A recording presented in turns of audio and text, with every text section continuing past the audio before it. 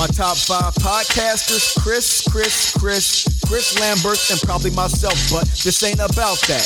The Mundane Festival is where you're at. If you've been tapped in, you know what's up. If you're a first timer, hey, welcome to the club. The cost of admission is simply a subscription, then rating and reviewing it wherever you listen. Don't worry about change-ups, the cast won't break up. Even when that $1 million contract show up, a stand-up guy who's a stand-up comedian with a stance on everything from food to media. So welcome to the show, please take your seats. Let's find out what he's got in store this week. Who, me? I'm Don Will, your opening act. Thanks for coming out. Please clap.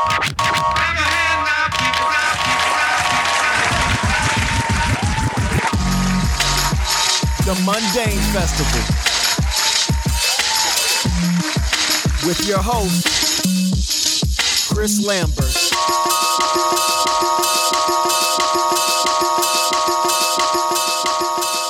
Hey everybody, welcome back to another edition of the Mundane Festival podcast.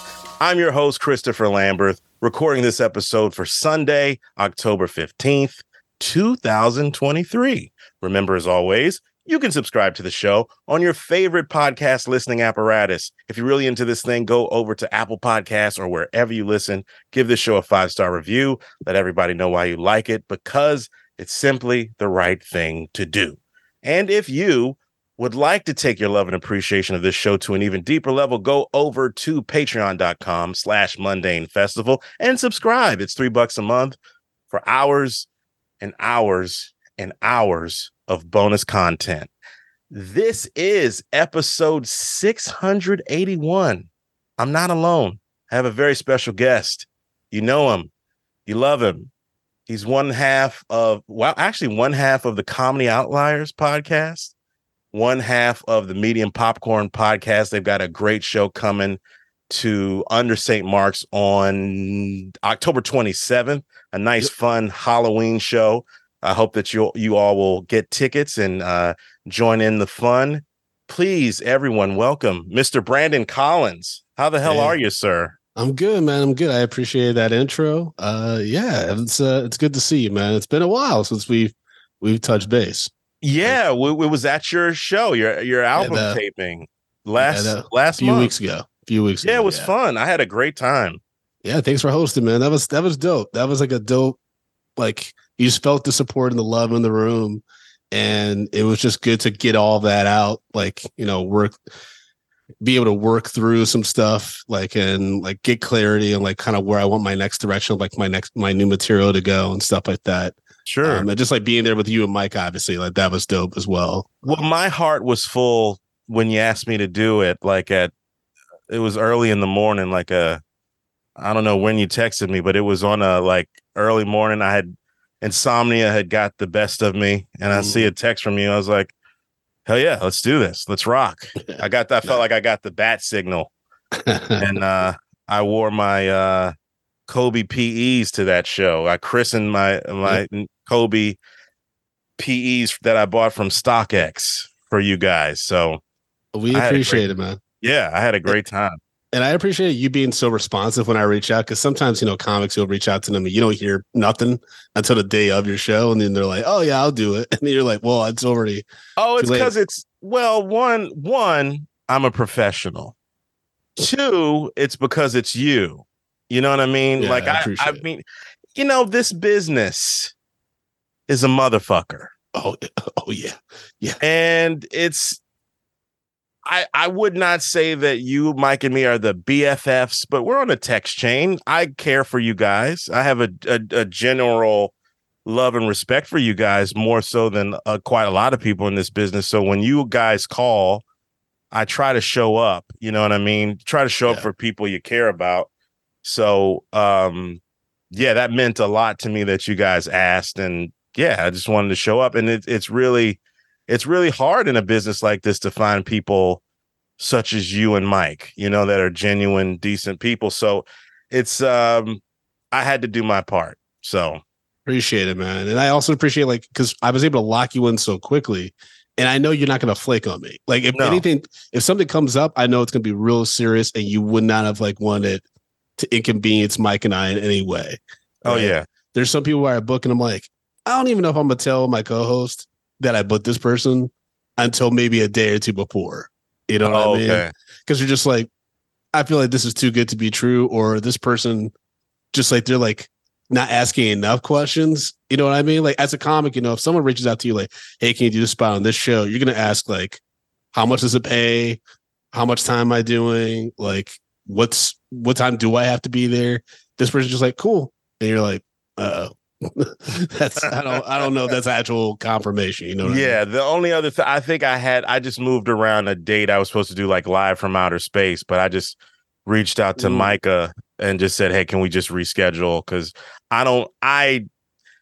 it's cool that people do several spots in the night, but for a show like you guys, a show for a taping, it's like it's a different ball of wax. So I didn't want to risk anything.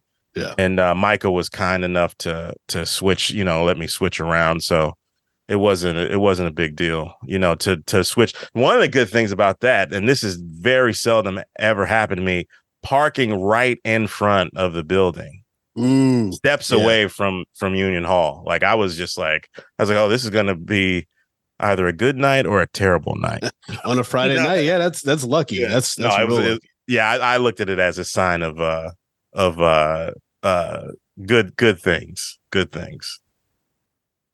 Yeah, man.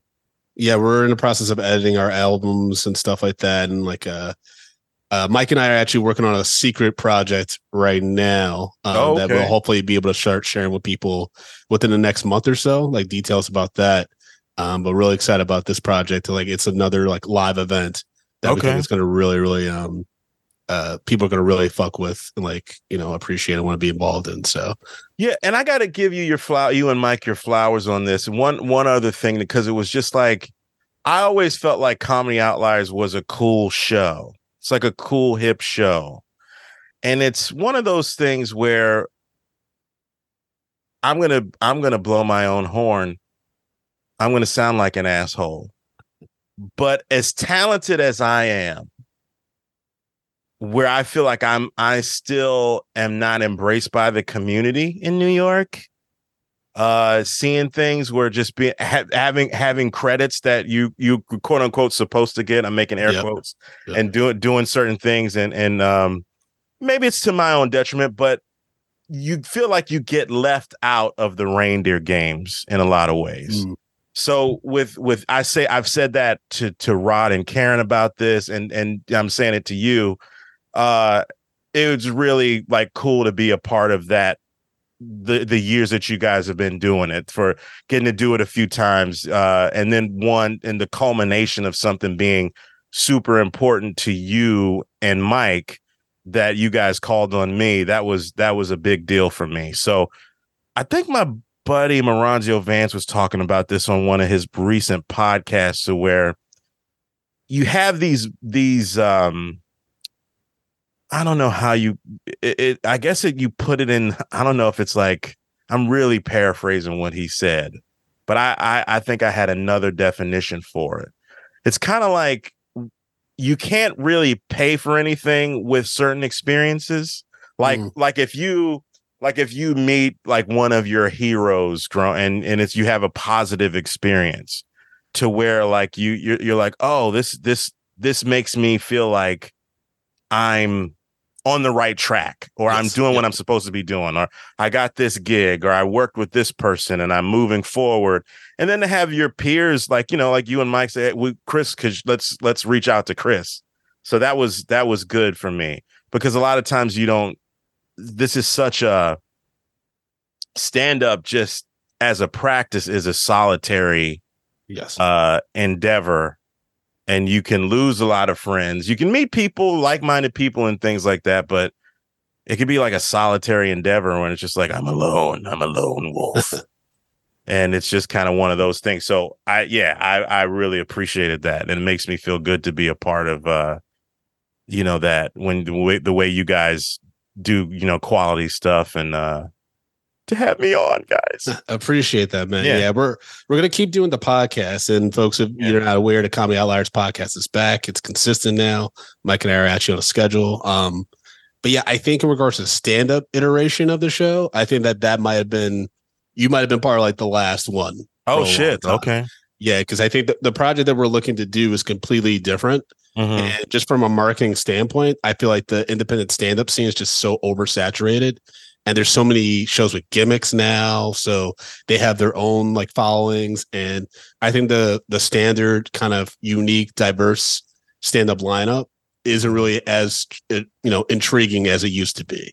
And so unless we wanted to add gimmicks or do something completely out of the box that might alienate our old following, we're like, let's kind of put a pause on the stand-up show for a while. Speak on that, because I'm not really aware of it. I just, the shows that I'm get booked on, it's just like you do your set, you try to do well, and you go home. What are some of these shows? What are folks doing? I mean, I'm just like, I'm not seeing the enthusiasm for the independent scene like I used to. I see a lot of people in shows, like these independent shows at a pizzeria or in the back of a bar and things like that. And people that are deliberately going, but I don't feel that excitement. It feels more like this is something I think is cool, but like I'm not exactly excited to be here, or I'm not like curious about what might happen. I'm not thinking I'm going to have an experience, right? And for me, it's kind of like, well, then what's the point of doing this if it's not for stage time? And for me, I've never like approached the show I've done like for the stage time. I always want to be like, I want to think of the audience having a great time at my event, you know? And so like, that's never been a driver for me. And I've had conversations with Mike about how that's not something that I'm passionate about as a producer. And so then he was like, all right, like, because he's also observing his own like, experiences at these stand-up shows now. They're just like you said, you drop in, do the spot, blah blah blah. Whereas Outliers, what I loved about that show is that people like to hang out after their set. Like unless they like were slammed like with 5 other bookings, they would like hang out for a while and like watch the crowd, watch other comedians. And that's how I knew as a producer I was booking well, because when I have comics that perform, we already pay them, and then they're like, I'm just sticking around and watch this person, like, or I'm gonna watch the rest of the show. I got nothing else to do, or like my spot's not for later tonight. I always appreciate that. And that's where I see that missing in a lot of shows now. I see that missing on the scene in general. I honestly, this new class, I can tell you, I'm always surprised when I see a new person that I haven't heard of and they murder. And I'm like, oh, I'm going to keep this name in the back of my head in case like I ever, need to book new comics. But it's different, man. It's different than, especially after the pandemic. Just like the approach is different, the networking's different, and it's very clicky now. It's more clicky than it used to be. Even more? I think so. Especially with the new class. Like there's a huge like separation, I think, between like I would say our class of comedians and the new class, and even the newer class of kids getting them straight out of like high school and shit. They're getting into it. Wow. Yeah, I saw somebody that just started and I was like, oh boy.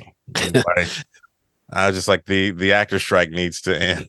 Oh yeah. Yeah. It's like, you don't need to, you're pretty. You don't need to do this. But it's I hope it ends too. I get some more auditions and stuff. But that's right, man. Yeah, it's curious because we haven't. I mean, I know they went on a media blackout. I think SAG, AFTRA, and the MTP. I think they agreed for once to actually go on a media blackout. But it's quietly been going on for quite a few days, like a little bit longer than the WGA negotiations, where they had everyone in the room finally, the studio heads and stuff. So I wonder what's going on. I hope they get this shit figured out, man, because I was close to some shit. So I know that's the worst. Like that's what I always I have like a twitch when people ask me about the strike resolving, especially folks that are not like in the industry or not aware of like how the industry works. Yeah. So like regular folks are like, oh yeah, with the WGA, are you like getting all kinds of work now and stuff? And I'm like, no, because every meeting I had lined up was, of course, like for the week of the strike being authorized, or like going to be a few weeks after. And so, like all that momentum that could have been over the summer, like died immediately. I might be able to tell you off mic, but I had turn in an audition the week that the week before the strike happened, turned it in, and then I was talking to my manager and he said, oh, they liked your audition. They want to check your availability. I'm like, I'm available whenever you need me. And especially for this, Yeah. it's not like I would be famous, but it would be like, oh, this is a good part. And it's actually good money and it's good like screen time and all that shit. So, and then the strike happened. So it was just like, oh my God. So hopefully that comes, or if that's meant for me, it'll be, but it was good to be considered in something like that. Yeah, of course. Put it that way. Yeah. So it's just like chipping away at the thing. So how has it been for you? Like, now, how has it been? Because, you know, you're in LA. Were you bi-coastal or you were just in LA for most of the time? So I was in LA for, I would say 89% of it, of my time in the Universal program. Tell us, let's go from a macro level, because I don't know if everybody knows this. I think I'm sure that folks listen to Medium Popcorn and Black Guy Who Tips, Three Guys On, all that. But just from a macro level, talk about the program and then talk about, you know, your experience, you know, being there and LA just as a city. Okay. I'm going to try to do this as like a PR friendly as I can. Sure. So the Universal Writers Lab, which is formerly known as the Universal Writers Program, essentially they like pick like a handful of like aspiring screenwriters, and you get mentorship. Like you get hooked up with a studio exec, and you get hooked up with a producer mentor, and essentially you write 1 to 2 feature film scripts for Universal that the studio itself can consider after you're done. And we had workshops and roundtables with people at Monkey Paw, 87 North, like a bunch of incredible, like Lord and Miller, things like that. For those of you that don't know, Monkey Paw is Jordan Peele. Yeah. And like it was a great experience. You know, like I got to not a lot of the writers, because apparently they were all like LA based or like at least close to LA, which is a bit frustrating, but also showed for me, I think that displayed to a lot of people, like my mentors and other people in the program, like how dedicated I was, that I dropped everything in New York to come move out to LA and make this work. And so I took advantage of that. I was like the writer, like I was there at the studio every day working. I didn't have to be. I could have been like about my studio apartment or like at a pool, something like that, writing. But I was always at the studio. I'm like, if I'm gonna be at the Universal lot, like I'm gonna take advantage of this shit. Hell yeah, man. That was dope, man. Like, cause you just ran into random people. Like there was one time I was walking to get some coffee. I walked right by Gwen Stefani and Blake Shelton. I've walked by Vin Diesel, a bunch of people on the studio lot. I think the coolest one, this is how big of a nerd I was. The coolest one is walking by John Williams, and the composer. And he was there like in the studio exec floor, and he was looking for the restroom, and I like pointed him in the right direction. And what made my heart like get crazy was the hallway that he had to walk down to get to the bathroom. At the end of that hallway is a Jurassic Park poster. So I'm watching John Williams walk towards this Jurassic Park poster, and I was like, I'm such a fucking movie nerd. Like this is such a beautiful moment to me. Yeah, it was crazy. I'm getting emotional thinking about it right now. Like that's the kind of stuff. And obviously getting an opportunity to write a feature script for Universal, which is the studio that shaped my childhood. I mean, that was fantastic. My script is fucking crazy. I'm sure as you can imagine. It's a wild one. I can't wait so Universal, I haven't heard back from legal yet, but I think they still have 3 months because of the strike. I think they have 3 months still to consider my script and potentially option it and stuff, because they have first look over That's great stuff I wrote during the program. But yeah, I mean, it was I got to pay for a year to just be a full-time writer. That was dope. So you did get paid. Yeah.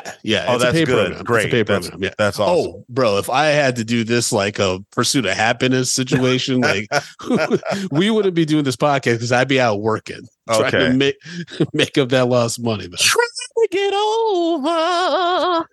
All right. Sorry. Yeah, I get it. No, but that's great, man. That's gotta be an amazing experience. That's one of those moments where it's just like, I'm in this. I'm in the game. Was Malcolm Lee your mentor? Yeah, Malcolm D. Lee was my producer mentor at Black Mill Productions. He is creative exec. Chigo is worked closely with me during like my later drafts of script, but she's fucking fantastic. She's in charge of like their unscripted division over there for television. And yeah, man, like that mentorship's been a lot. That mentorship is really dope. And then Matt Riley was my studio exec mentor. He's working on movies like Fall Guy, that's Ryan Gosling movie that's coming out soon. He worked on like Violent Night. The Santa Claus Die Hard movie. Yeah, he was a producer on that. So he's really cool. He's the one that like kind of pushed me into the action direction. He gave me some insight on some interesting projects and things that I like, that he was like, oh, this is how this came together. And I'll tell you off mic some of the cool trivia that you share with me and stuff like that. But yeah, I'm just now reaching out to those folks again because of, the essentially we couldn't talk to any of these execs and creatives during the WGA strike. And even though I'm not officially part of the WGA, it was very much discouraged to reach out to anyone because you don't want to be seen as a scab and trying to, it's just not a good look at all. Right. So. Right. No, I totally get it. I think I auditioned for some SAG approved low budget things that wouldn't have been being a scab, but it was just like, I didn't book them anyway, so fuck, whatever. But yeah, no, that's really cool, man. So what was LA like? Like how are they different? Like not to necessarily shit on LA or what's better, but what did you like about it? LA is fucking crazy. I got used to it. There's a lot of parts that I miss of it. I will admit that, like, I really like the neighborhood that I lived in. I lived in Studio City because I wanted to get an apartment where I could walk to the studio because I wasn't planning on getting a car. So I'm like, I got to find a place that's close to Universal. And I found an apartment that literally the complex was a 10-minute walk to the studio. Oh, nice. And there's like a lot of interesting people in my complex. Like like the son from like the Dallas reboot was like in my complex. He's like, if you saw his face, you'd be like, oh, that's the kid who's like been in a bunch of CW shit. Like, okay. Yeah, sure. And then one day I was walking by and the brother from Coda like was signing next to me. And I was like, he looks really familiar. And then I was like, oh yeah, because he was just on Dancing with the Stars. So I was like, oh shit. That movie fucking wrecked me. Yeah, man. I watched that. I think I told you about it, right? Before it came out. Like, cause I think you said it was good and people, I had, it was before the Oscars. My dad died before the Oscars, but like, I just remember like, yeah, I'm going to see it. It's on Apple. Yeah. And then I watched it. That shit fucking wrecked me. It was really good. I knew that Troy might win when obviously Justin and we watched a lot of them same movies for Sundance. That's when we first saw it. Yeah. But then there was another person that I randomly talked to, like, within the critic circle, who mentioned the same moment with the father. She puts her hands on his neck so you can feel the vibrations of her sing, or like on vice versa. Sorry. Yeah. And everyone was like, that moment got to me. I'm like, oh, Troy's gonna win. Troy's gonna win. Like, if that has that kind of a universal effect on people. Yep. Yeah. That shit. Cause my dad like believed in me and shit. And all that, and he helped. But so it was just like one of those was like, fuck. Yeah. Woo. That was a hell of a movie. Yeah. But LA is, there's a lot of adventures that could be had in LA. Now, good and bad. The Metro is fucking scary as hell. Like, people talk about in New York, the Metro, I felt like RoboCop should have been down there patrolling the whole time. Like, wow. I've never seen so many genitals and like naked homeless people. But here's the weird thing about LA, because of the heat and everything, I don't know why, either motherfuckers are wearing like all the layers or they're wearing no layers. But the ones that wear no layers are surprisingly physically fit. I did not see one obese nude person out there. It was very bizarre and scary. Wow. And we had to take the Metro to get to Alamo Drafthouse downtown LA. To go, you were saying when I was asking you about Alamo, you're not too keen on them anymore, are you? It's too inconsistent now. I would say that. I would say a few things about, because I love Alamo. I have the monthly season pass and shit. Yeah. LA, I think what started turning me in LA was, one, there was a day where they just closed. I guess their systems were down, but they didn't email anybody. we took the 50-minute commute there. Holy and shit. a bunch of people, and the parking in that lot is terrible. And a bunch of people are going to the door and it says, "Hey, we're closed. We'll email you soon about refunds." And we're just like, well, that's tacky as hell. Wow. And there started being times when we would go and they would always like be out of stuff and everything. I'm like, you guys are a chain. Like, how does this work? And now I think my theory is people have realized that security doesn't really do anything. So people have started now breaking the rules, like having their phones out and talking. And I think it's become now this thing where, and this is what sucks, is I think it becomes this thing where kind of the people being disruptive kind of look around and be like, I wish you would, because you put up the card and then they talk to somebody, they're going to essentially know that you're the one that, ratted me out. Yeah. So now it's actually put a spotlight onto the policy and who's actually going to enforce this shit. They need bouncers there. I've only been to the one in Yonkers and it's been pretty super tame. It's just been pretty chill. So I was trying to catch maybe Bottoms out there at the one in Brooklyn a couple months ago or something, but I never did it. So I mean, there's an AMC dine-in across the highway from me that's really my go-to theater. But that's pretty, and I love that theater because they keep it clean and everything. But it's a shame. Yeah. Speaking of AMC though, I gotta say, and I've told you before about like maybe like considering like joining some film critics groups and stuff like that because you love and talk about movies just as much as Justin and I on Media Popcorn. LA treats their film critics like fucking royalty. Like we are treated very well. We get free concessions all the time. There was only one screening I went to in like all my time in LA where there were no concessions given. All the screenings are there. So all the studios host like screenings, like, for your consideration campaigns, and the talent is always there. There's always some talent there. Yeah. Like I went to a screening for The Fabelmans and randomly to like introduce it was Adam Sandler. He was just hanging out. Carey Mulligan was there. And then Paul Dano was there. You know what I mean? So, which is actually, did you watch the new season of Project Greenlight? No, I heard you talking about you were talking about it on one of the podcasts, and I was like, So there's a screening room. I think it's at UTA or it might be CAA. It's at one of the big agencies, right? Yeah. That they host these screenings, and so that's the screening that we went to for The Fabelmans that Tati and I went.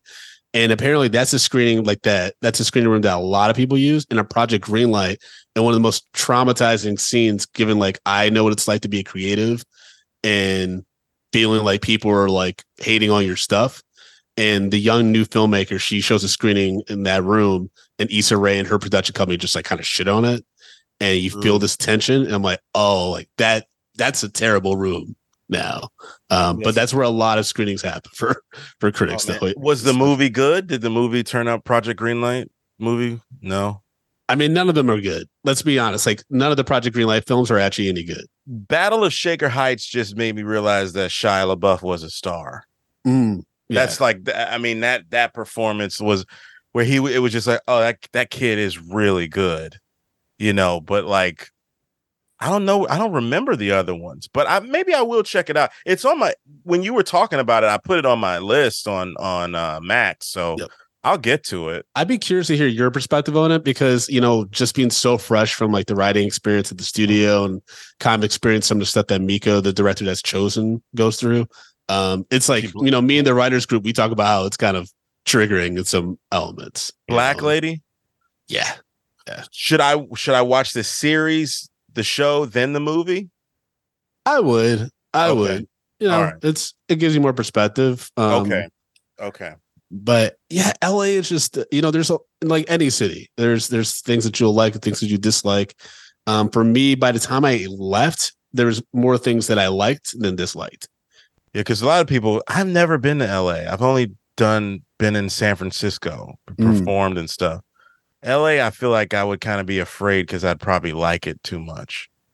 I mean, you already drive, so you probably would take to it, like get you familiar with it a lot quicker than I did. It took me quite a while to kind of explore more and get outside of my neighborhood, just because it was just me for a long time. Tatiana didn't come till mid-fall, so I had already been there for about 5 months or so. And you got a good one, man, because she supported you through that shit. Yeah, that's got to be rough.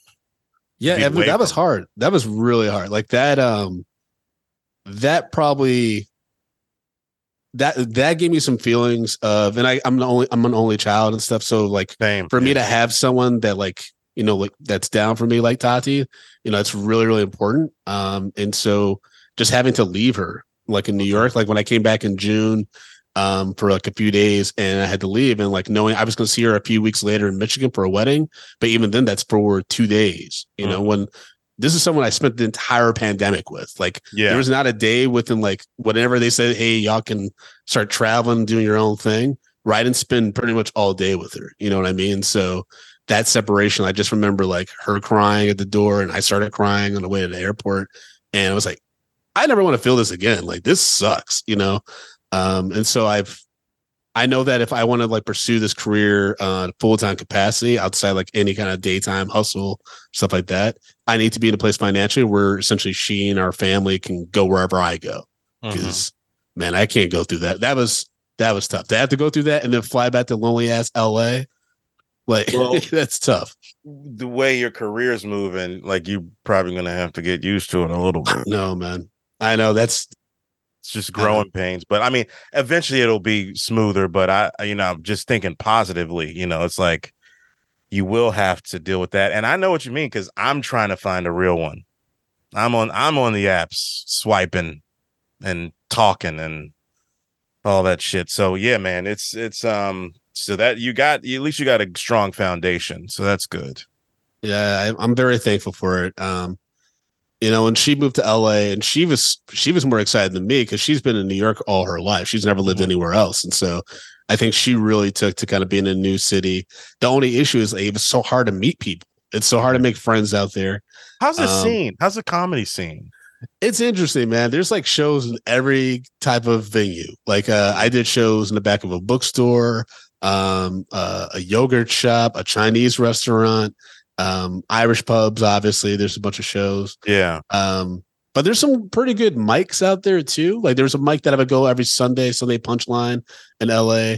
I ran to a few comics that I knew through like just social media and stuff there. Yeah. That was cool. Like, cause I could walk there, I could take a little edible, like feel, you know, that's what I liked too about LA was I liked walking in LA.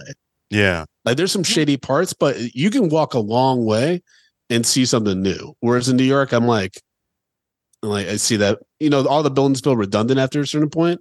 Yeah. Whereas LA has so much land and so much landscape. You're just kind of spread out. Yeah, exactly. I thought about you, and then we'll get back to LA, but I thought about you last week. I think it was last week. I did Near's Tavern. Oh, yeah. You should. I think I saw that. That's near you, right? That's very close to me. Yeah. The Goodfellas bar. But I was going to stop by, but I was somewhere because I saw that.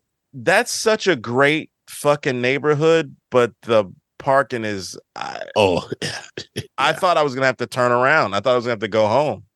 I told Chris, the booker, I was like, I'm looking for parking, but I finally figured it out. But like, yeah, that neighborhood, it's like it's New York, but then it's not. And it's like one of those places where it's like you could kind of see why some people really don't go into Manhattan. Everything is so closed in. It's like so much of a community, and you go into that place. It's like you go there and there's like guys outside playing dice or playing cards or whatever. You go in, it's just such a nice bar. That's the Goodfellas bar. Yep, and I love that neighborhood. I love this part of Queens. It's a different part than Astoria. It's different in a lot of ways, which I appreciate. There's very few white people over here. Yeah, it's the polar opposite of Astoria. You wouldn't think that. Okay. Yeah, but it's you know what I appreciate about this area, like you said, like, you know, because this is very close to downtown Brooklyn, which is where Alamo Drafthouse and a bunch of retail stores. Yeah, I realized like since I moved out here to Woodhaven, I haven't really needed to go above 14th Street in Manhattan. Like everything I need is either below that or in like Brooklyn and Queens. Like I don't. Yeah, it's like it's interesting. I haven't been uptown Manhattan in a long time. Yeah, that's fine. I spent time like I think this past month just being in like Crown Heights, Bushwick. All those places just seem. That's where all the comedy is. Yeah, that's where everything is now. Bushwick, that's where everything is now at this point. It's weird. That shit is intense. How many food trucks do you need? That was intense. That was what Williamsburg is kind of tame now. Oh yeah, Williamsburg is like lame now. I used to call that NBA All-Star Weekend for white people. I love that energy because all the bands that I liked would come there and perform. So like Brooklyn Bowl, I'm trying to think of where Music Hall of Williamsburg and stuff like that. Yeah. But I don't know what it's like now. Bedford and Williamsburg around that area, that's all like late 30s like families now. Okay. Like the brunch scene is still popping, but it's like everyone's got kids now. Isn't Pete's Candy Store considered Williamsburg or no? That's off of Lorimer. Yeah. I think it's a little further out from Williamsburg, but it could be. It's the next stop after Bedford. Because it's near the Knitting Factory. Knitting Factory is just Brooklyn. That's not Williamsburg, though. It's not? Yeah, that's I'm blanking on the name, but that's Metropolitan and all that? Yeah, because that's closer to Greenpoint. Okay. So that's what that is. Because Darren Patterson used to have the show. Oh, fuck. If he's listening to this, he's probably yelling at his phone. He's going, come on, man, you know. Come on, man. You know. Fuck. Darren, I love Darren. Shout out to Darren, by the way. He's a Shout huge, out to D-Pat. He's a consistent fan of comedy. It's always dope. The thing about Darren that makes me laugh all the time is, do you remember when, like, white comics? Somebody made like a list of like black comics that are racist or something. Yeah. It was like after that white racist comic list came out. Yes. This is a few years ago. And Darren Patterson was not listed just once, but twice on that list. That was like, as a racist comic? As a racist black comic. What? I was just like, yeah. The nicest guy ever? Exactly. Racist? I mean, he twice. Could be. He's so racist that he had to be on that list twice. Did Neruda he did the racist white comics list? I believe so. Or yeah, I think so. I don't know if when he was on here did we talk about. I feel like we might have. What the fuck is the name of his show? It was a good show. It was in that bar. Was it Greenpoint? I think so, because it was all of that stuff was pretty close. Oh my God, we were talking about it. We were talking. Not Bar Matchless, right? No, it wasn't. That was Che. That was Che and Nimesh. Hannibal had the knit. Gabe and Samir have Pete's. Yep. They used to be at another bar that was like the rail house, something to do with a train. That was a pretty cool place, but I think that place closed. Yep. Oh my God, that's horrible. Sorry, Darren. God, that makes me mad. I'm getting old. That's what it is. Okay, no, man. All that stuff seems kind of that neighborhood where those places were kind of chill anyway. Mm-hmm. But so I guess maybe that wasn't Williamsburg. Yeah. Williamsburg, I think, is more of like where Brooklyn Bowl is.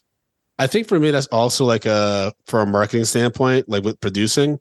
That's something I've been thinking a lot about is like what's going to draw people to this show versus like a reliance on foot traffic.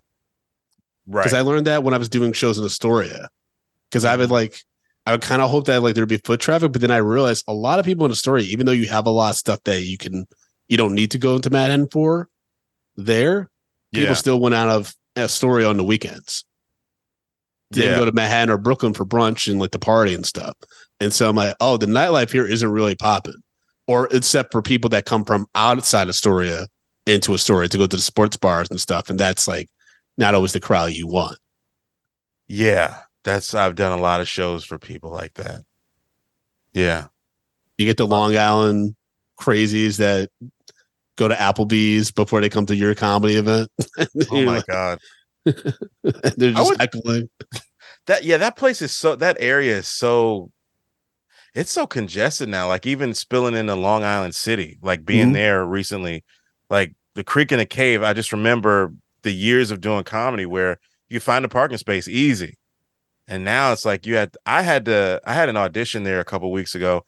I had to park in a garage, take an Uber, a Lyft to the place where they are. It was ridiculous, man. There's so much traffic. It's crazy. Man, I miss Creek of the Cave so much. I was just thinking about that the other day with Mike. I'm like, we really obviously there's things at the time that you could complain about or think they're right or, are problematic and stuff you would see. But from a comedy like beacon, I feel like that was the consistent place everyone would go to. Mm-hmm. No matter what level of the comedy you were at, eventually you would cycle through there at least once every few months. Everybody was there. That was a place that you could go to work on your stuff and experiment, do weird shows and stuff, and not really be worried about failing because Rebecca's like, well, we tried it, Rebecca, shout out to her, man. She tried to get me in Montreal. She tried. I think she was one of the only. I got to give her flowers too, because she was the only one in that particular scene. Okay, that was I think she saw me at the Knit at Hannibal show. She got me an audition, and she got me into I'm gonna forget the name of that other show. What's the Thursday night show? Oh, Comedy as a Second Language. Yes, she got me. I did that a couple Cabin times. Too. Damn. Cabin, that's how you know you're getting old. You can think of these old places. Yeah, the young comics, they wouldn't even be. I don't even think they could understand. A hang like Cabin was very specific. Now, maybe not now, but they will. They're gonna have a place that shuts down that they started. Everybody's gonna it's not even you'll have your heart broken. It's more you'll have a place that you were fond of that closed, and then you just move on. She was somebody that tried. Yes. Yeah. She tried as much as her bank account was telling her to stop. She was trying. I'm sure she helped out a lot of people. I wasn't a bother to her, but she's, oh, you're funny. Let's try to get you come on these shows. I would do well, but Montreal was just something that it just wasn't for me. I think I would have to have more achievements and credits to be invited, not as a new face, but I'd have to have be super successful and then get invited, not because of my skill. I didn't mean to turn this into Righteous Prick. Righteous Prick is no more. Oh yeah, it's Rain on Your Parade. Rain on Your Parade, which I think, and I've told JL, which is really good for him. It's a good format. His co-host / commentator is pretty good too. He's good because I was listening to them on the way back from a gig. I was at SUNY New Paltz, and that's about an hour or so drive. They're talking about rock music. I don't know shit about rock music, but I love that episode. I enjoyed the other ones, but a show is good when I understood what they were talking about, but I didn't. Yeah. I didn't have the intimate knowledge of a lot of those bands that they had, and I enjoyed listening to them talk. So it's now I think JL has somebody to perform for, and it's good, and he keeps him on task. So that's dope. Good. That's a good look for him. I really enjoy that show. That's always good when you have a show where people can kind of just jump in. They don't need to have a lot of prior context to kind of enjoy it, even with Medium Popcorn with the movies we talked about, because a lot of people just know at this point we're going to also share stories and related experiences. So it's sometimes we don't even talk about the movie, it's. Yeah, you guys had Kasim Gaines on to talk about awesome. Howard the Duck recently, and he was the first. I think I would probably say he was my first in show business on the East Coast, I would say. Oh shit. Because I did this this community theater production of A Raisin in the Sun that he directed. Oh. That was 2008. Oh shit. 2007, 2008. Okay, so you'll appreciate who I just met on Tuesday of this week. Who'd you just meet? I met Kenny Leon. Oh shit! Okay. Yeah, I met Kenny Leon. AFCA had an AFCA on Broadway award show, and he was the key recipient. for that. So I got to meet him. Yeah, he's I really was nice guy. I was not cast in the tour of a Soldier's Play that he directed, but I heard it was really close. I heard it was really close, and they gave it to a guy that had understudied for that show, who's a terrific actor. And I knew the guy who they gave it to, and it's totally fine. So, is there a role that you would want to do on Broadway that you would kill for, Chris? That I would like. This is a hypothetical, obviously, but there's literally a murder, or just would really love to do it. I would say really love to do a role on Broadway. They've already done Top Dog. They already redid a revival. Mm-hmm. I think. Oh, I met the producer of that play too. Who produced? Who? I forgot what her name is. Because she also won awards for like The Color Purple and stuff. Well, I worked with the writer Susan Laurie Parks. When I first moved here, it was like early when I first got here. A woman I knew from Chicago was working at. Oh my God, what the hell is the name of that theater? What is wrong with me? The Roundabout? No, it's right on. Is it behind Fourth? What is that theater? Jesus Christ. Joe's Pub, the Public Theater. Okay. And Susan Laurie Parks had a residency there, and then she was teaching at NYU, and I got on to her writing class by being an actor that her students use for her productions and stuff. So that was really fun to get to work with her. Who, I mean, fucking amazing. I saw Jeffrey Wright and Mos Def. I saw. Did you see that one? Mos Def's understudy went on. The understudy was great, but obviously I'm a big Mos Def Yasin Bey fan. But I saw that one back in the day. That was amazing. That was 2002, right before I went to grad school. So that was really cool to see that.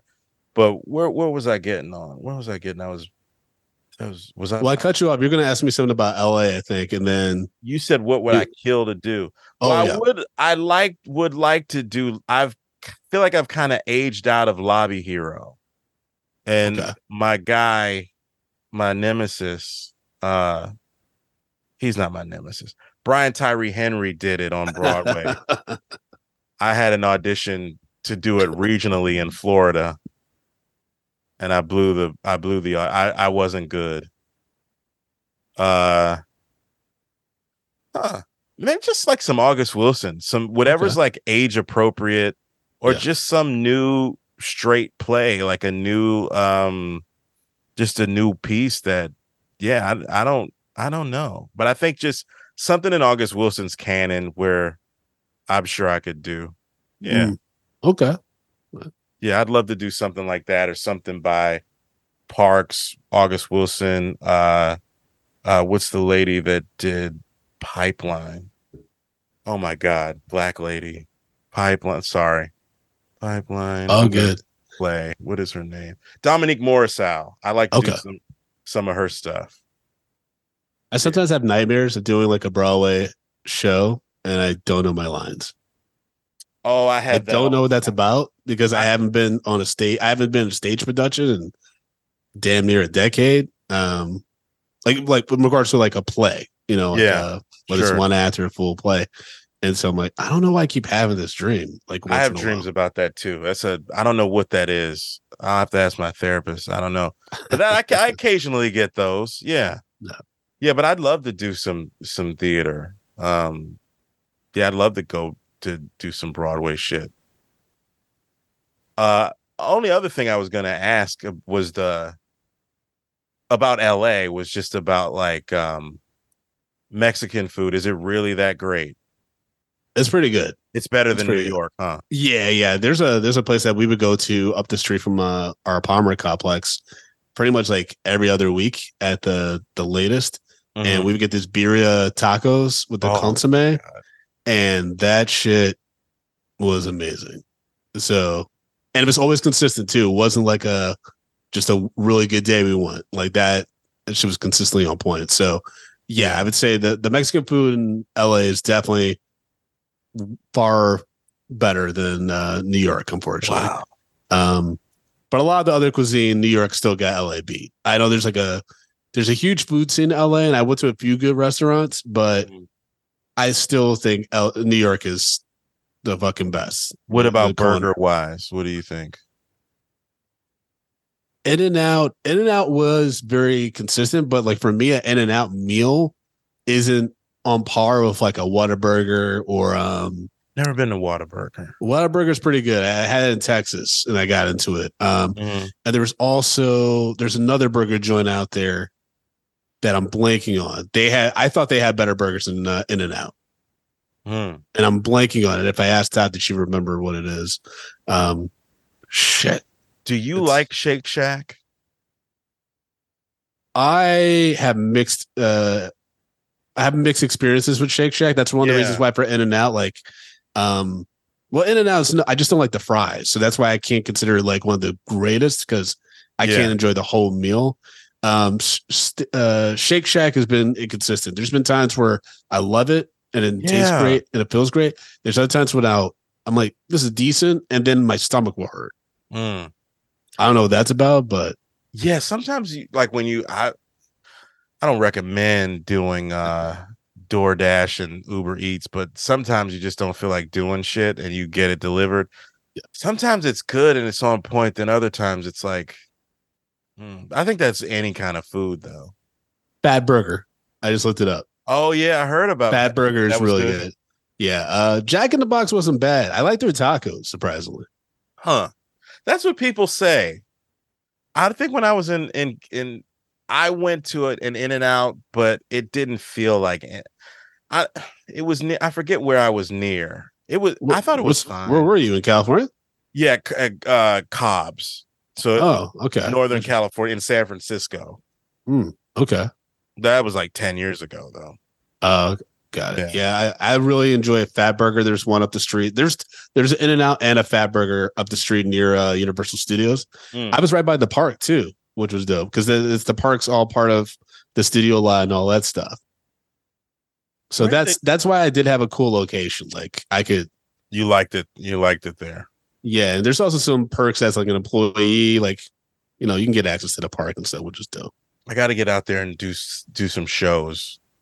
Yeah, the comedy, like there's quite a few shows, and I can link you up with like people you should know from New York comedy scene. Like Rob Hayes has a bunch of shows out there. I love Rob Hayes. Yeah, and he's got podcasts too. Like he's doing really well out there. He's blowing up, but I consider him to be a cool guy. So I think one time I was at the Knitting Factory, and I had this, which I should have put on Failed Running Back. I got to find that tape, but it was I had a bit about Steph Curry and Under Armour sneakers, and he was like, so collect that bit because he's a real like sneakerhead and fashion guy, and like he gave me props. So, but I think that motherfucker's so funny. Yeah, he's really funny. And like that's the thing too. Like there's a lot of people out in LA, like from the comedy scene, that I didn't know were out in LA. Yeah. Like I met up with Mike Lawrence, Suba Agarwal's out there. Oh yeah.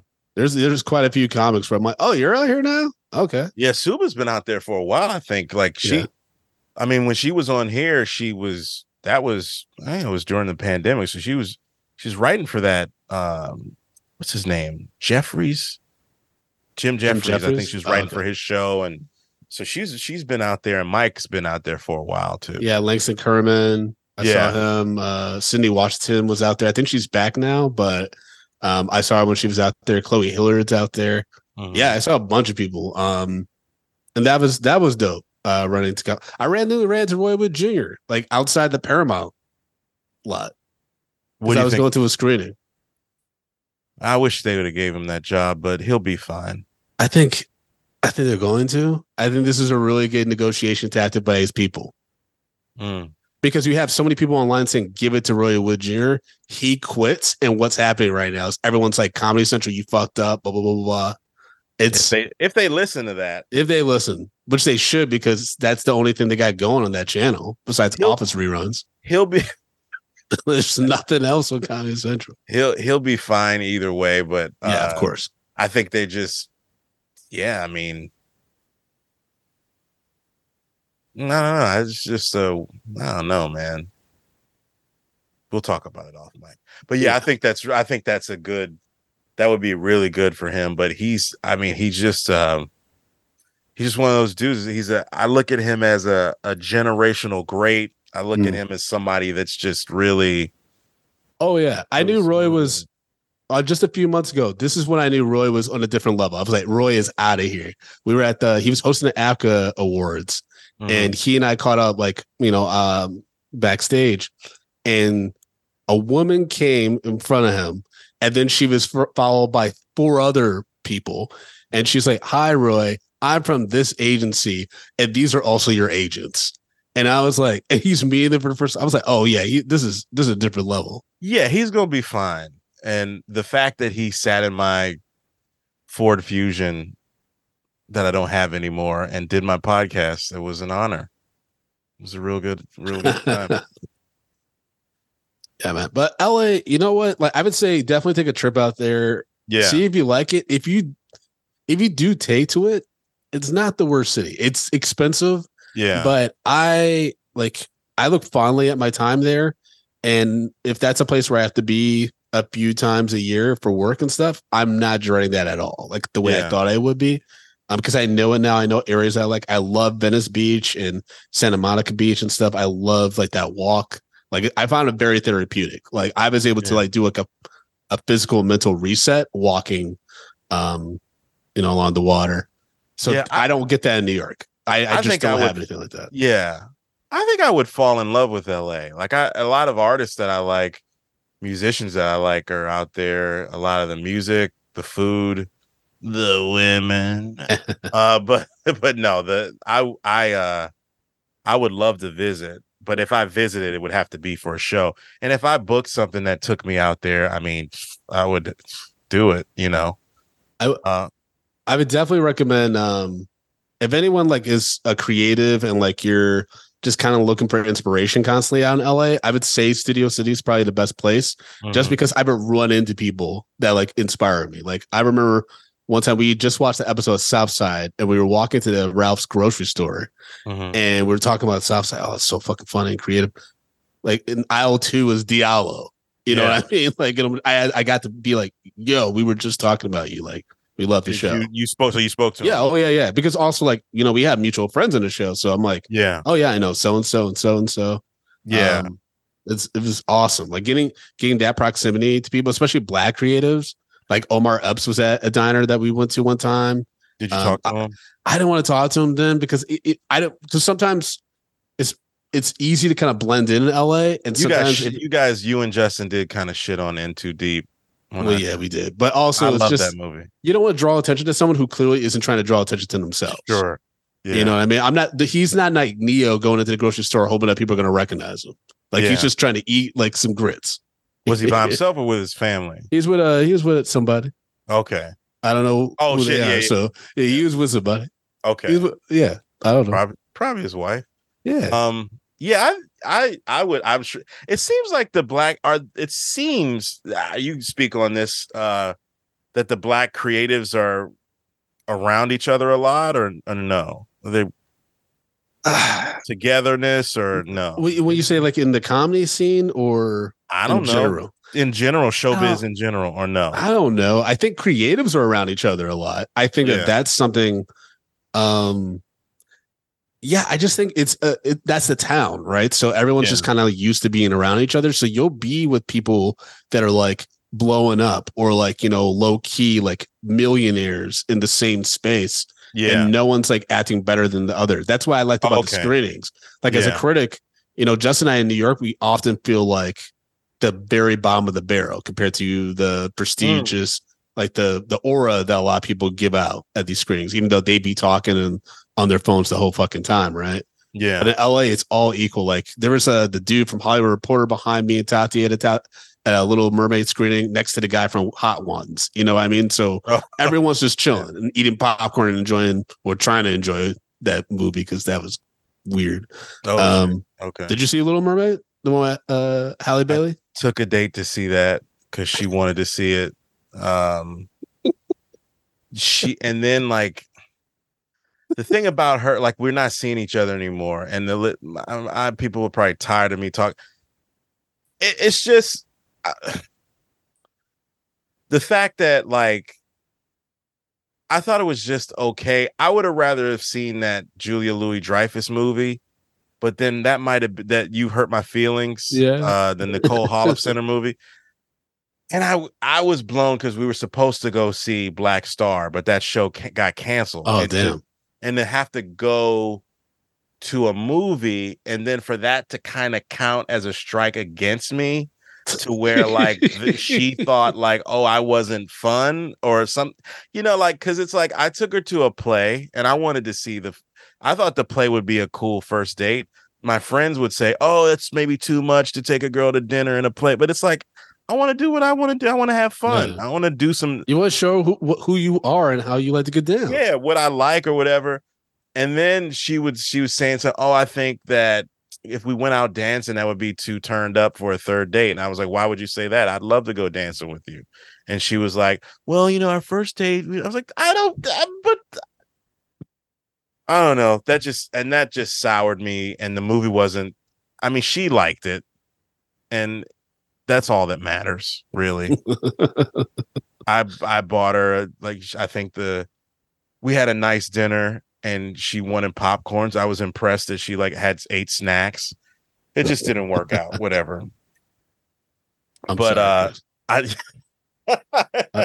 sorry, Chris. Don't get me started. But no, that was it was okay. It was okay.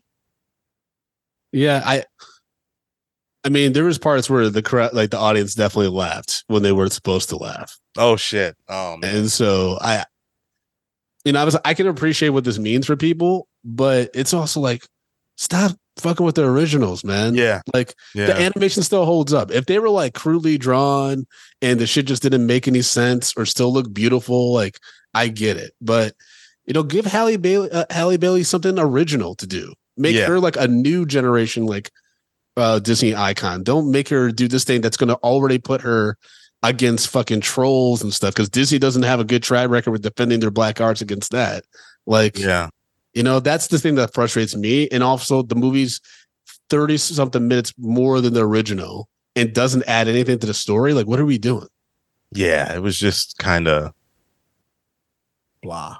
That's my problem with all those Disney remakes. It's separate Jungle Book. Jungle Book was the first one that added a little bit more context and layers to the story.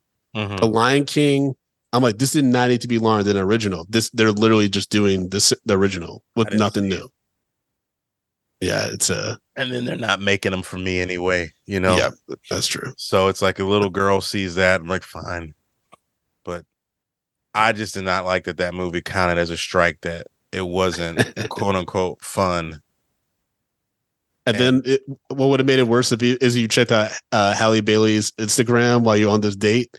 And then she just like, really, Chris? Really? Is this what you? That was like, hey, man. That's how I learned what a thirst trap is. I like Chloe a little better. Chloe is, let's not talk about that all night. But I thought I forget the name of the movie that she was in. That was pretty solid, like a teen. Are you talking about Halle? No, Chloe, her sister, was in this movie. Okay, they were both on Grownish, and Chloe was just recently on Swarm, I think, right? Yeah, for not that long. She was in it for an episode, and then flashes. Yeah, she's good, man. I think they're both talented. Oh yeah, they're both really talented. Yeah, I'm trying to think of the movie that. Halle has got this movie coming out soon with the old dude who died from Euphoria, Austin. Angus Cloud. Yeah, they did this movie about this fraternity that stars the kid from Hereditary. It's actually really good. I watched it for Tribeca. Okay. Yeah. How are the film festivals? To be honest, I mean, the only one I've been able to actually attend is Tribeca Film Festival. Toronto wasn't able to make that happen this year. New York Film Festival didn't, accept my application, but I think that's more because I was so critical of my experience there. That's what I've learned as a critic, is that you have to be willing to like kind of sever Play this the game. relationship, Yeah. unless like you don't mind not being invited back to something or being invited to screenings. Like Warner Brothers does not invite us to anything now because of us being real about our experiences going to a Matrix Resurrection screening. But they didn't treat you guys right? No, but like but we essentially said like, you have racist people working. Like this just was not a good look in any shape or form. And then on top of that, it felt antagonistic from this white lady that was pulling us out the theater. Jeez. And so, speaking our truth, and I mean, it would have been cool to get an invite like to a advanced Barbie screening, but at the same time, like I didn't suffer because of it. You know what I mean? Yeah, it's Barbie. I thought it was good, but like, yeah, It doesn't hold up on the second view. I'll say that. Without the hype behind it, it's just fine.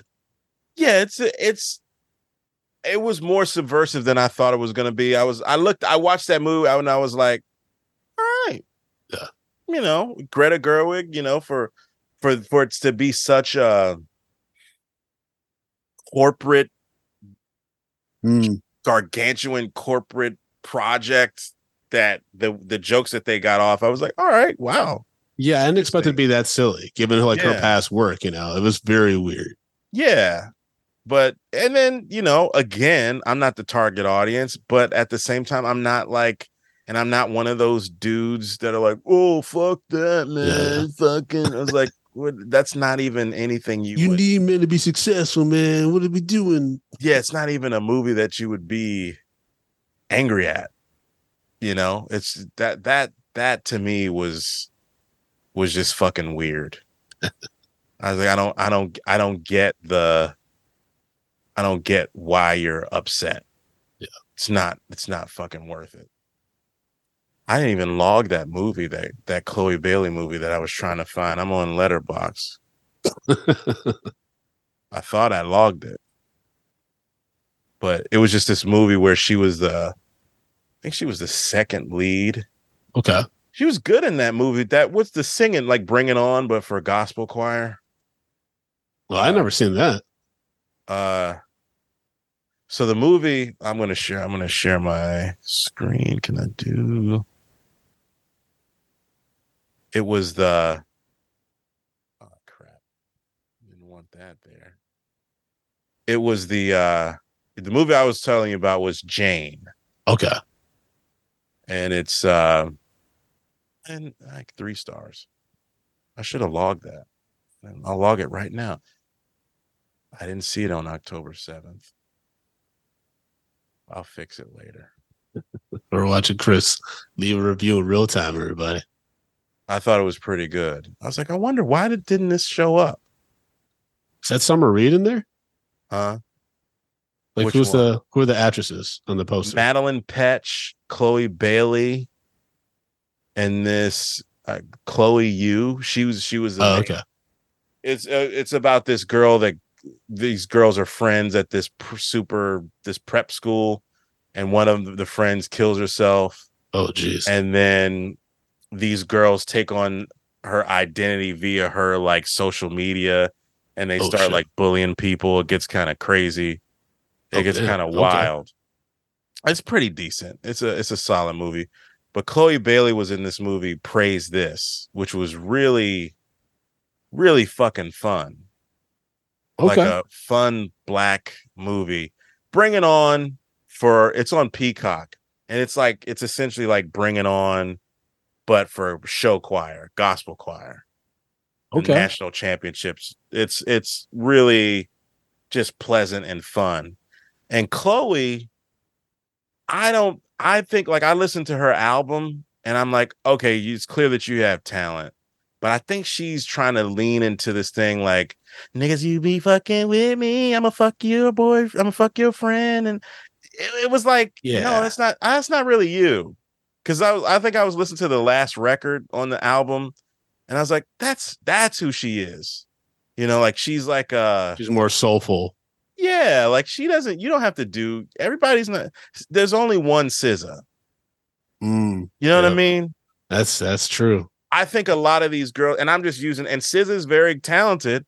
She's selling out arenas, but I think a lot of these a lot of artists, and not just women, but a lot of artists try to sound like everybody. And I think it's just in your best interest to just try to fucking be different instead of trying to be somebody that you're not. But yeah, but sometimes you got everybody reports to somebody. Oh yeah, So, I mean that could be a good. Everybody reports to somebody. Maybe that's the title. But yeah, I mean, I think I don't know. I was just kind of like, that's not who she is. And maybe she's young. She'll figure it out. But that wasn't. She got more money than me, so yeah, she's doing way better than both of us. I'm figuring out how I can make my car payments. I got to get a hotel that I'm going on the road that they won't fucking pay for your hotel and all that shit. But you do it because you fucking love the craft and you can do a long set and you can maybe get something out of it, and you just keep plugging away. I was talking to a comic about that a couple hours before we click the mics on here, Brandon. It's just you do what you gotta do. You do what you gotta do. And what you can do. What you can do. Are there any movies that you're excited about? Are you excited about this Killers of the Flower Moon? This excited isn't exactly the word. I would say intrigued. Yeah. It's Scorsese's longest movie, which will be interesting. But I heard Leo's fantastic in it, and I heard Lily Gladstone's also phenomenal in it. So looking forward to seeing it just based off of what I've heard of those two performances. Cinematography wise, it's probably gonna look amazing. I'm curious to see how the editing is because sometimes Scorsese's stuff can be a little choppy. But yeah, that's what I'm interested in. And then for the rest of the year, man, Color Purple, if it sticks to its release date, I'm excited for. Rustin, I'm seeing next week, so I'm really looking forward to seeing that. And then there's the Jeffrey Wright movie. I think it's called American Fiction that I'm really intrigued to see. They say could get a nomination. Finally. That to me is the one that I'm really excited about that I know of right now. That's the only thing, I have to be exposed to it. I have to see something in a trailer for me to be like, oh, I want to see that. But I was looking at the Montclair Film Festival, which I don't think I'll be able to go to. I think I'll be out of town, but I didn't see that playing there. So I'm just going to see it whenever it comes out in the theater. It's probably going to premiere in New York. So I'm sure I'll make a way to go see it. But as far as this is the biggest one, I think, right? Currently. I would say so. Yeah. I would say it's probably the biggest, especially the ones that stuck to the release date. Yeah, this is the biggest one. And, we'll just see how the rest of the award season goes. The crushing thing for me is that we lost Challengers. We lost this Zendaya movie. That to me is one of as a fan, I was pretty crushed that got pushed back to next year. I think it's like April. Yeah. I think that might have had she might have had some steam. I mean, I'm sure next year she'll have Dune 2 and that. So I think she'll have a good 2024. She'll be fine. I love her. I'm excited about that, to see that next year. But I think that's about all that I know of. The last movie I was excited for before, going into the fall and stuff was Turtles Mutant Mayhem. That was the last one I was genuinely really excited to see. And then I saw Bottoms. I thought it was a lot of fun and really weird. Very weird, but I loved it. But after that, I'm kind of like, everything's going to be on a platform. That's the thing too that's kind of killed my excitement for movie releases now, is I'm surprised by how quickly things are getting on streamers now. I know, like that movie Brother, that's really dark and sad. Like I remember renting that a month or two ago, and it's now it's on Netflix now. I really want to see this film Story Ave with the kid from When They See Us, about this kid that's in the He's in the. It's a New York story. Oh, is that with Luis Guzman? Yeah. Okay, yeah, I saw that. I saw a screening for that at Alamo. You saw like, it? Well, no, I saw like a screening being offered for it, like at Alamo, like a week or so ago or something. The homie Damian Lemon saw it. He said it was good. It was playing at the Quad Theater.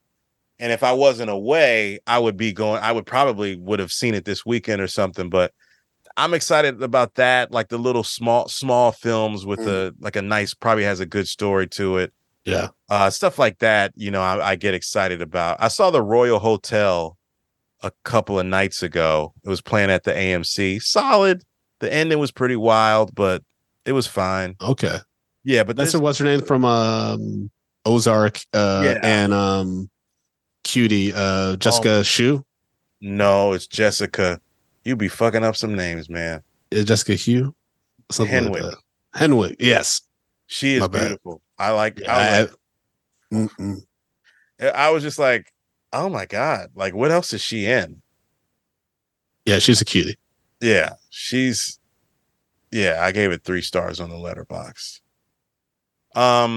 Yeah, man, I can't think of anything else I'm super excited about. I like the Holdovers, Alexander Payne. I'm sure that's going to have Oscar love. Yep. Every time he does something, I'm trying to see what's on my watch list. Fair Play, I'm hoping to watch tonight. I never got to it. I had a screener for weeks and I just never got to it. But I've heard solid things. There's just nothing. I think because of the strikes, there's just nothing that really excites me. Yeah. And the biggest spectacle that's coming out for the rest of the year would be Color Purple that I'm intrigued by. Yeah. Just because I know it's gonna make me sad as hell, but I'm looking forward to seeing what they do with it. Yeah. Yeah, dude. This is kind of I enjoy movies anytime, but my excitement for things. Yeah. No. All right, man. Well, talk about this your next Halloween show, your next live show. Yeah, really excited. Medium Popcorn, we're doing a live show in Manhattan as part of Frigid's Days of the Dead festival. We're going to be reviewing Friday the 13th, Jason Takes Manhattan. I've never seen this Friday the 13th sequel. I heard it's fucking crazy. That's going to be at St. Mark's, under St. Mark's Theater in New York City at 10:30 Eastern on Friday, October 27th. You can get tickets at mediumpopcorn.com for in-person or live stream if you're not in the New York area. So again, that's mediumpopcorn.com for tickets for our Halloween show on Friday, October 27th. That's great, man. I remember going to one of them and I had a great time. I think it was at Le Poisson Rouge. Oh, yeah. What movie was that you guys did? Mighty Ducks 2, I think. Okay, that's the one. Thank God you remembered, because I was trying to remember what that was. Well, Brandon, this is always a pleasure. You got to come back on. Always a joy to have you on to shoot the shit with you. Everybody go get tickets. It's going to be a great time. Go to Brandon's show and get a papaya dog after. Is that near there? And who gives a shit? But to go to the show. There's papaya dogs everywhere, baby. It's New York. That's right. Hey, walking here. All right, everybody. Thank you so much for listening, and I'll talk to you next time. Take it easy, everybody.